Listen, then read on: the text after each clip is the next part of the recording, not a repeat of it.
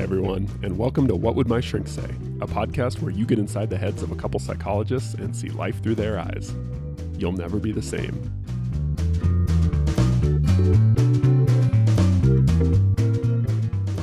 Howdy, Todd. Dr. Wignall, how you doing? Pretty good. Pretty good. We are going to talk today about obsessive-compulsive behavior, otherwise known as OCD. That's obsessive-compulsive disorder, technically. But we're talking about the behavior that's present in that disorder? Yeah, so this came up because I had a question about frequent hand washing. So feeling like compelled, even though they knew their hands weren't dirty, they just washed their hands, hadn't touched anything else, right? They had got the feeling that they were and that they should wash them again, right? So you see this come up in a lot of different types of behaviors. It could be compulsive checking, right? Like there are people who feel like they have to check the doors 5 times before they go to bed to make sure that they're locked, right? Or even checking in with other people. You see this a lot, like constant reassurance seeking follows the same kind of compulsive pattern. So I thought it might be interesting to talk about kind of the underlying dynamic here. Sure. Obsessive compulsive behavior. So let's kind of break those two things down. What is an obsession versus a compulsion? An obsession is a thought or an internal kind of exercise that you're worrying basically about ruminatively or in a pattern over and over and over and over and over again. My hands are dirty. My hands are dirty. What if that germ got on me? What if there's this? And it's this obsessive form of thought that is present in OCD. And it's almost always tied to anxiety, right? The thought produces a ton of anxiety. Yep. Yeah. What if? Yeah. And I tell my clients all the time, anytime you see the words what if in your thoughts, that's worry or anxiety related. Yeah. So it's a dead giveaway. And there's a lot of that in obsessions. What if this? What if that? Yeah. And that's tricky because when people talk about OCD or obsessive compulsive behavior, you get the thought part, the obsession, right? Which is the thought. And then as we'll get to the compulsive part, which is the behavior, actually washing your hands or actually checking the door. Right. But what's not stated in the term, which I think it's unfortunate because it's kind of the linchpin of the whole thing, is there's a tremendous amount of emotion, of difficult, painful emotion, that anxiety, right? And so I think that's key to be aware of, right? Is that it's the obsession produces the emotion, which then kind of propels you toward the compulsion or the behavior. Yeah, the behaviors that are meant to kind of neutralize all that anxiety or get rid of it, right? Yeah. I think that's another really key thing to point out, right? Is that a lot of people come to me and they'll say like, yeah, I'm just compulsively washing my hands, but it's really frustrating because I know they're not actually dirty, right? Or everyone's telling me like, relax, your hands aren't dirty. I know after the 5th time I did it, I'm probably pretty good, but man. So why do I keep doing this? Right. So you sort of hinted at the answer there, right? Like if your rational brain kind of knows, I'm not getting anything out of, like, I know the door is locked. I've already checked it 3 times. Like, why do I feel so compelled to check it a 4th time? What's the deal? What's going on there? Yeah, well, the behavior, the compulsion often kind of negatively reinforces, or is negatively reinforced, right? So you wash your hands and you get this little relief for 30 seconds, a minute, where you're like, okay, good, got that done. And then pretty soon your mind starts back with the obsession. What if you missed that part in your middle of your fingers, or what if, you touched that door as you left the bath, and here we go again, and it all ramps up. And then to get rid of that worry or that frustration, you feel like I've got to wash my hands again in hopes that you'll get that relief again, that, okay, I feel better now. So I think that is like maybe the single most important thing to understand about this obsessive compulsive dynamic is that the compulsion, the behavior, checking the front door, washing your hands, whatever it is, asking for reassurance, the object of that behavior is not the thing itself. It's your emotion. It's how you feel. Right. It's not about making sure the door is locked. Right. You know it's locked. It's about making you less nervous and anxious. Yeah. Exactly. Yeah. So I think that is super key to just drill into your mind with this, is that that's why it's such a bummer that emotion is not part of the term, because that's the most integral part. That's why people miss that and they get super frustrated and actually more anxious with themselves because they're like, am I crazy? Like I know I know I don't need to be doing this stuff. Why am I doing it? Right. And the only thing, I think a lot of people, if this goes on long enough, they assume like, well, something's just broken in there. And Right. like, I'm just nuts. I must just be nuts. Right. My brain just won't think right. Yeah, it's just not working. Right. This is completely irrational and crazy, but I feel so compelled to do it. I just have to do it. And really what you're on is this interesting roller coaster of these obsessive thoughts that cause this extreme anxiety, followed by your behavior meant to take that anxiety away, wash your hands, and some relief that's felt there, and then upward we go again with more obsessive thoughts because they're obsessive. They don't just stop once you've washed your hands. They continue. And so you're constantly building this anxiety, and then the compulsions are meant to kind of help you find relief. But actually, the only thing that gets reinforced is I need to keep washing my hands. I need to keep checking the door. That's my only solution to this anxiety. What do you mean by breakdown? It gets reinforced. Well, as soon as you wash your hands, you get a little sense of relief. You get that like, good, I'm fine. But the obsessive thoughts start soon again after that, and away we go. Yeah, so like the way I think about it is you're learning that this is how I deal with feeling afraid. This is my solution. I wash my hands or I check the door. Yeah, or I check or I count or I touch these things this way or walk this way or whatever it is. Right. Yeah. So let me throw something out at you. What do you think about this? I think OCD, obsessive compulsive behavior, whatever you want to call it, is an addiction. It's the exact same process that you find in any sort of addiction where something happens, there's a trigger, right? So in an addiction, it might be, you hear someone crack open a beer, right? Which triggers a thought of like, a beer would really be good right now, which creates a strong emotion, right? And technically a aversive emotion, craving is aversive. When you want something and don't have it, you want to that's a bad feeling. You want to satiate it, right? So you end up taking a drink, right? You feel compelled to, even though you know you shouldn't. I've been sober for 2 months. Like I know I shouldn't do this, but you feel compelled to do it anyway. So you do it and it feels so good. And it takes away that craving, right? Temporarily. Right? But the next time that happens again, the next time you're triggered, right, by the sound of someone cracking a beer or someone pulling out a cigarette or whatever it is, right? It's you have this learning history that like, the way I can get rid of that feeling, this craving by, taking another drink, whatever it is. So I think the exact same thing happens with obsessions and compulsions. So you notice like, my hands feel a little bit greasy. I haven't washed them in a while. It makes you, so then you get this anxiety of, well, they must be dirty, right? I wonder if they're dirty, like I might get an infection or something, right? So now there's all this anxiety, right?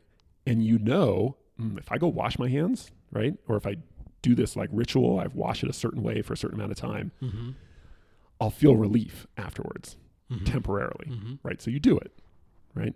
But then that behavior, like you were saying, it gets reinforced, right? So the next time this situation comes around, you're that much more likely to feel compelled to do the same thing. And the more you do this, the stronger that association becomes, and the more compelled you will feel, the harder you will find it to do anything else but the specific compulsion. Yeah, and the compulsive behavior doesn't exactly bring a smile to your face either. I mean, once somebody washes their hands too many times and they're raw and it hurts and it's painful, it's still the only solution they have, so they'll do it. Right? It's right. Like compelled to do that. Yeah. So well, but that's what you see in serious addiction too. It's negatively reinforcing. It's not about adding anything good anymore. It's just about alleviating those withdrawal symptoms. It's about getting rid of a negative. I like this simile in that there is the removal of kind of a negative emotion in some of that. I don't know that I'm going to go as far as to say it's just like addiction, but I get what you're saying there. Well, I mean, I think OCD can be just as hard to get out of as addictions. This is a very pernicious and really difficult disorder. But I think it's the same. The underlying psychological mechanism is the same. What's different about it, psychologically speaking? I'm not sure. I think there's a dopamine issue in addiction that maybe not be present in OCD where it's just purely relief. I think in some addiction there is a pretty strong dopamine reaction there too that's reinforcing as well. Well, yeah, often in the early stages. Yeah. And some drugs in particular maybe have less of that, like heroin or something like that. Because by the time someone's really involved with heroin, it's just about not feeling sick anymore. It's not about getting high. And that would fit. Right. Certain things like drinking, though. But when you're in it, mm-hmm. right, it's all about maintenance. It's about what's maintaining this. Mm-hmm. Mm-hmm. Yeah. Right. And it's that negatively reinforcing. It's the relief from an uncomfortable emotion. Could be. I still think there's a dopamine issue there, but I definitely see the relief issue as a shared commonality there. We won't argue about neurochemistry because I don't think either of us is qualified to do that. Yeah. But the point is that it's that to deal with obsessive compulsive behavior, I think you have to understand the actual mechanism, like what's going on here. Getting relief and through this behavior. Right. Yeah. But that each time you take that relief in the short term, you're making it harder and harder to not take that same route the next time. Well, you're reinforcing the idea that I have to do something in order for this to go away. And there's a dangerous game to play with your thoughts, period. Okay, talk more about that. I think that's really important. When your solution to dealing with thoughts is I have to do something, then you're stuck. You Emotions, have to do dealing something. with emotions. Yeah. Or even thoughts, right? Even thoughts, emotions and thoughts that are. But the thoughts are only problematic because they produce difficult emotions. Right. Yeah. So learning to react to your emotions that way, as if they're things that you have to behave around, starts a very difficult behavior pattern in all sorts of ways. But the way you see it in OCD, it again, there's that manifestation of, oh God, this is the only solution I have, and I have to do it. And there's the compulsion kind of part of that is I have to. Mm-hmm. Yeah. There's no other way to deal with this. Yeah. You get kind of blinders. I think it's also like a confidence issue. I see this a lot with my clients who have compulsive behaviors. That they won't be able to deal with. Yeah. It's that I know this will I'll feel a little bit better if I do this right now. And I'm not sure that if I don't do anything about this, I can handle it. Mm-hmm. Mm-hmm. Well, and it's tricky because that obsessive thought is just, they kind of realize too, this obsessive thought's just it's not going to go away. Mm-hmm. And in order for it to go away at all, I've got to do this thing. And that's, I think there's a relationship that's really tragic in that kind of philosophy, I guess. Yeah. Well, and it really is a philosophy. I think it's a belief about your own mind and how it works that's at the root of this. Yeah. Which is if a difficult emotion comes up, the real assumption behind it is it will either get worse or not, at least not go away unless I do something about it. Or it'll drive me mad, or crazy, I'll end up in the emergency room and taking my clothes off and running around the streets and arrested. Or there's a lot of intense negative prediction around what will happen if I have certain thoughts or certain feelings for too long. Yeah. And changing this belief to emotions are something that are very difficult and painful even sometimes, but they can't actually hurt me and I can tolerate having them without doing anything.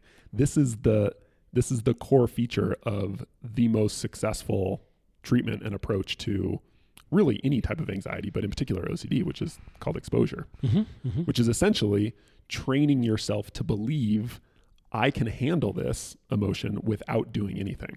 I don't have to do anything. Right. And there's the crux of what you're trying to look at that philosophy of I have to do something because I cannot tolerate these emotions, and trying to reformat that entirely to I can tolerate any emotion. But specifically, you have to prove it to yourself. You can just tell yourself, oh yeah, sure. This will be fine. Right. Yeah, it'd be cool if you could learn something like that just from reading it. Right. But behaviorally, or just from having your therapist tell you, no, you'll be fine. Don't worry about it. Yeah. That we'd be out of a job if you could learn that way. Yeah. Don't do that.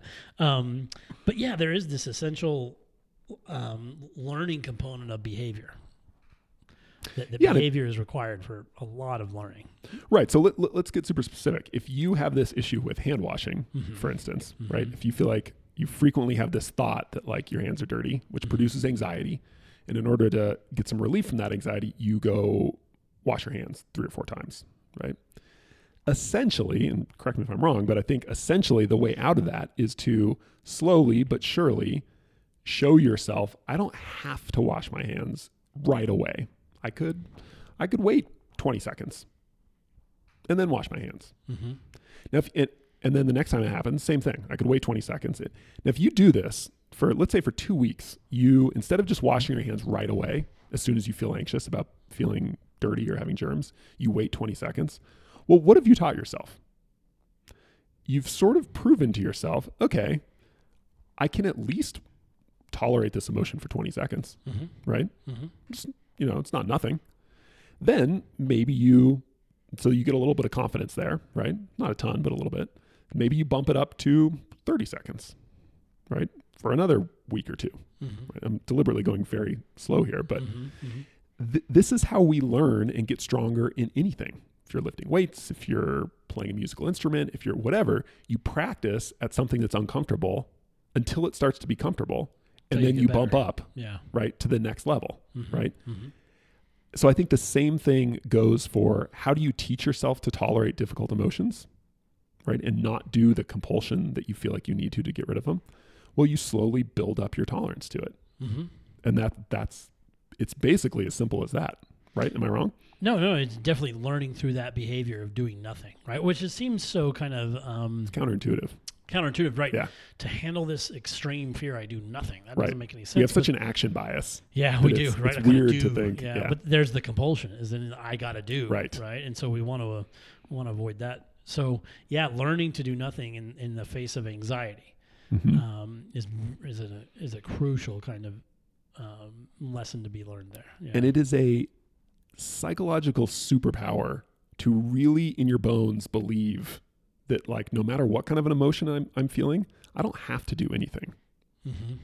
I can just let it ride. Yeah, and as simplistic as this sounds, I definitely want to validate how awful and extreme the anxiety in OCD is. It's just that learning to not respond to these emotions in the way that you have is going to be your best bet for declaring freedom over it one day. Right. Well, and learning is key. Again, this is something like nobody just goes out and runs a marathon. Nobody just picks up a guitar and like learns how to play guitar, right? But you see this in the verbalizations of someone in your office as you're doing these kind of exposure exercises. Sometimes you'll hear them say, "I have to. I feel like I've got to," and it's these thoughts and beliefs that cause this extreme anxiety. That the only form of relief is for them to engage in that compulsion. And so a lot of those anxiety exercises or those exposure exercises, are aimed at initiating that anxiety, doing nothing, right? And then the learning process of, I can tolerate this. I can go 20 seconds, a minute, 5 minutes, 10, potentially as long as I want. Yeah. But you really see the severity of what they're feeling in kind of the verbalizations of what they're saying while they're doing exposure. Sometimes in the first few sessions, it's very terrifying. Yeah. Yeah. And I tell my clients a lot, working through something like this, really any kind of anxiety, it's not about lowering your anxiety, really. It's about building your confidence that you can handle whatever anxiety pops up, right? Yeah. Because we're all going to feel anxious. Everybody feels anxious. Everybody feels all sorts of things all the time, right? But if you feel compelled to have to do something about that feeling, right, that's, like you said, you're kind of a slave to it. Yeah. Yeah, you're kind of a captive. Yeah, where you feel like you have to do something. Yeah. So I think and it's not just clinical OCD. I think this stuff happens on a spectrum. A lot of people don't necessarily have severe OCD, but we can get into these kind of compulsive, like I mentioned, reassurance seeking is a really common one I see, where you feel in relationships, like checking in, are we okay? You need to make a decision. Yeah. Like, should I do this? Should I do that right? I don't know. I feel kind of good? Anxious. Like, I'll better ask and check. Right. What you're doing when you do that is you're teaching your own brain, I can't be trusted to make big decisions. Right. Or I can't trust that my partner will tell me when they're upset with me. Right. Which means you are actively chipping away at your confidence. Yeah, or you're declaring yourself an uneducated expert in your own well-being, almost. Like, I've got to know from them if I'm okay. Right. And oftentimes we ask for that reassurance when that anxiety has built up. Did I offend them? Did I say something? And we start getting more and more nervous about it and anxious about it. And then the validation seeking comes. Hey, are we okay? Did I, yeah, there it is. Yeah. And it's important to nip this stuff in the bud if you can, because it can turn into the point where you have no tolerance for even little bits of anxiety. The minute, just the tiniest little thought of like, oh, they looked a little annoyed at me. Like, what's wrong? Are you okay? Like, what did I do? Come on, Yeah. And that's not only is it really, that's an anxious world for you, but it's a hard way to live with someone else when they're constantly afraid of how you're feeling and what's going on. And, it can be tough on a relationship. Yeah. Yeah. But for both people. Yeah, totally. Yeah. So it's a theme we talk a lot about, but tolerance of difficult emotion as opposed to I need to do something to make it go away. Yeah. So many of these things are reduced to a relationship with an emotion. Mm-hmm. Yeah. But it makes sense that we have such a hard time with this because I feel like everything you hear about in sort of emotional health it's all about, I need a particular like tool. I need a coping strategy. I need something that will help me get rid of this difficult feeling. If I just did my mindfulness breathing enough, I wouldn't feel so anxious. And that's a real shame because even, if we mentioned self-help earlier and even if you go there, you see books titled Get Rid of Your Anxiety, Get Rid of Your, and it's like, what in the world are you coaching people to do in that book? Because anxiety is a very normal, healthy emotion. You would want to get rid of that. Yeah. Ironically, the way to get rid of extreme anxiety is to be willing to have small and medium doses of it. Yeah. Or even extreme. Yeah. Yeah, it is. It's funny how the answer to our emotions all the time is this counterintuitive, like acceptance of and learning to work with rather than avoiding all the time. Yeah. Hey everyone, Nick and I really appreciate you listening to the podcast. Please rate us on iTunes if you get a chance. And if you have any feedback or comments for us, that'd be great as well. And if you have any questions or topics you'd like us to cover in the podcast, let us know in the comment section as well. Thanks.